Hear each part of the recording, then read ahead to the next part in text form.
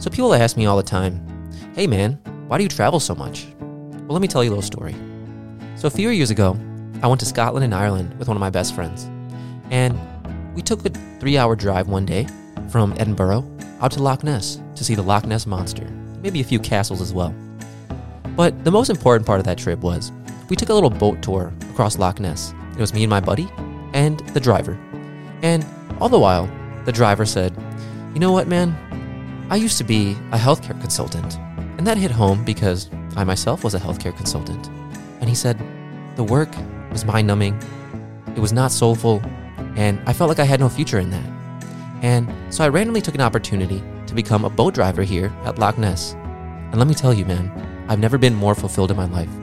I'm out on the water every single day. I get to meet people from all across the world and give them a little taste of our culture here.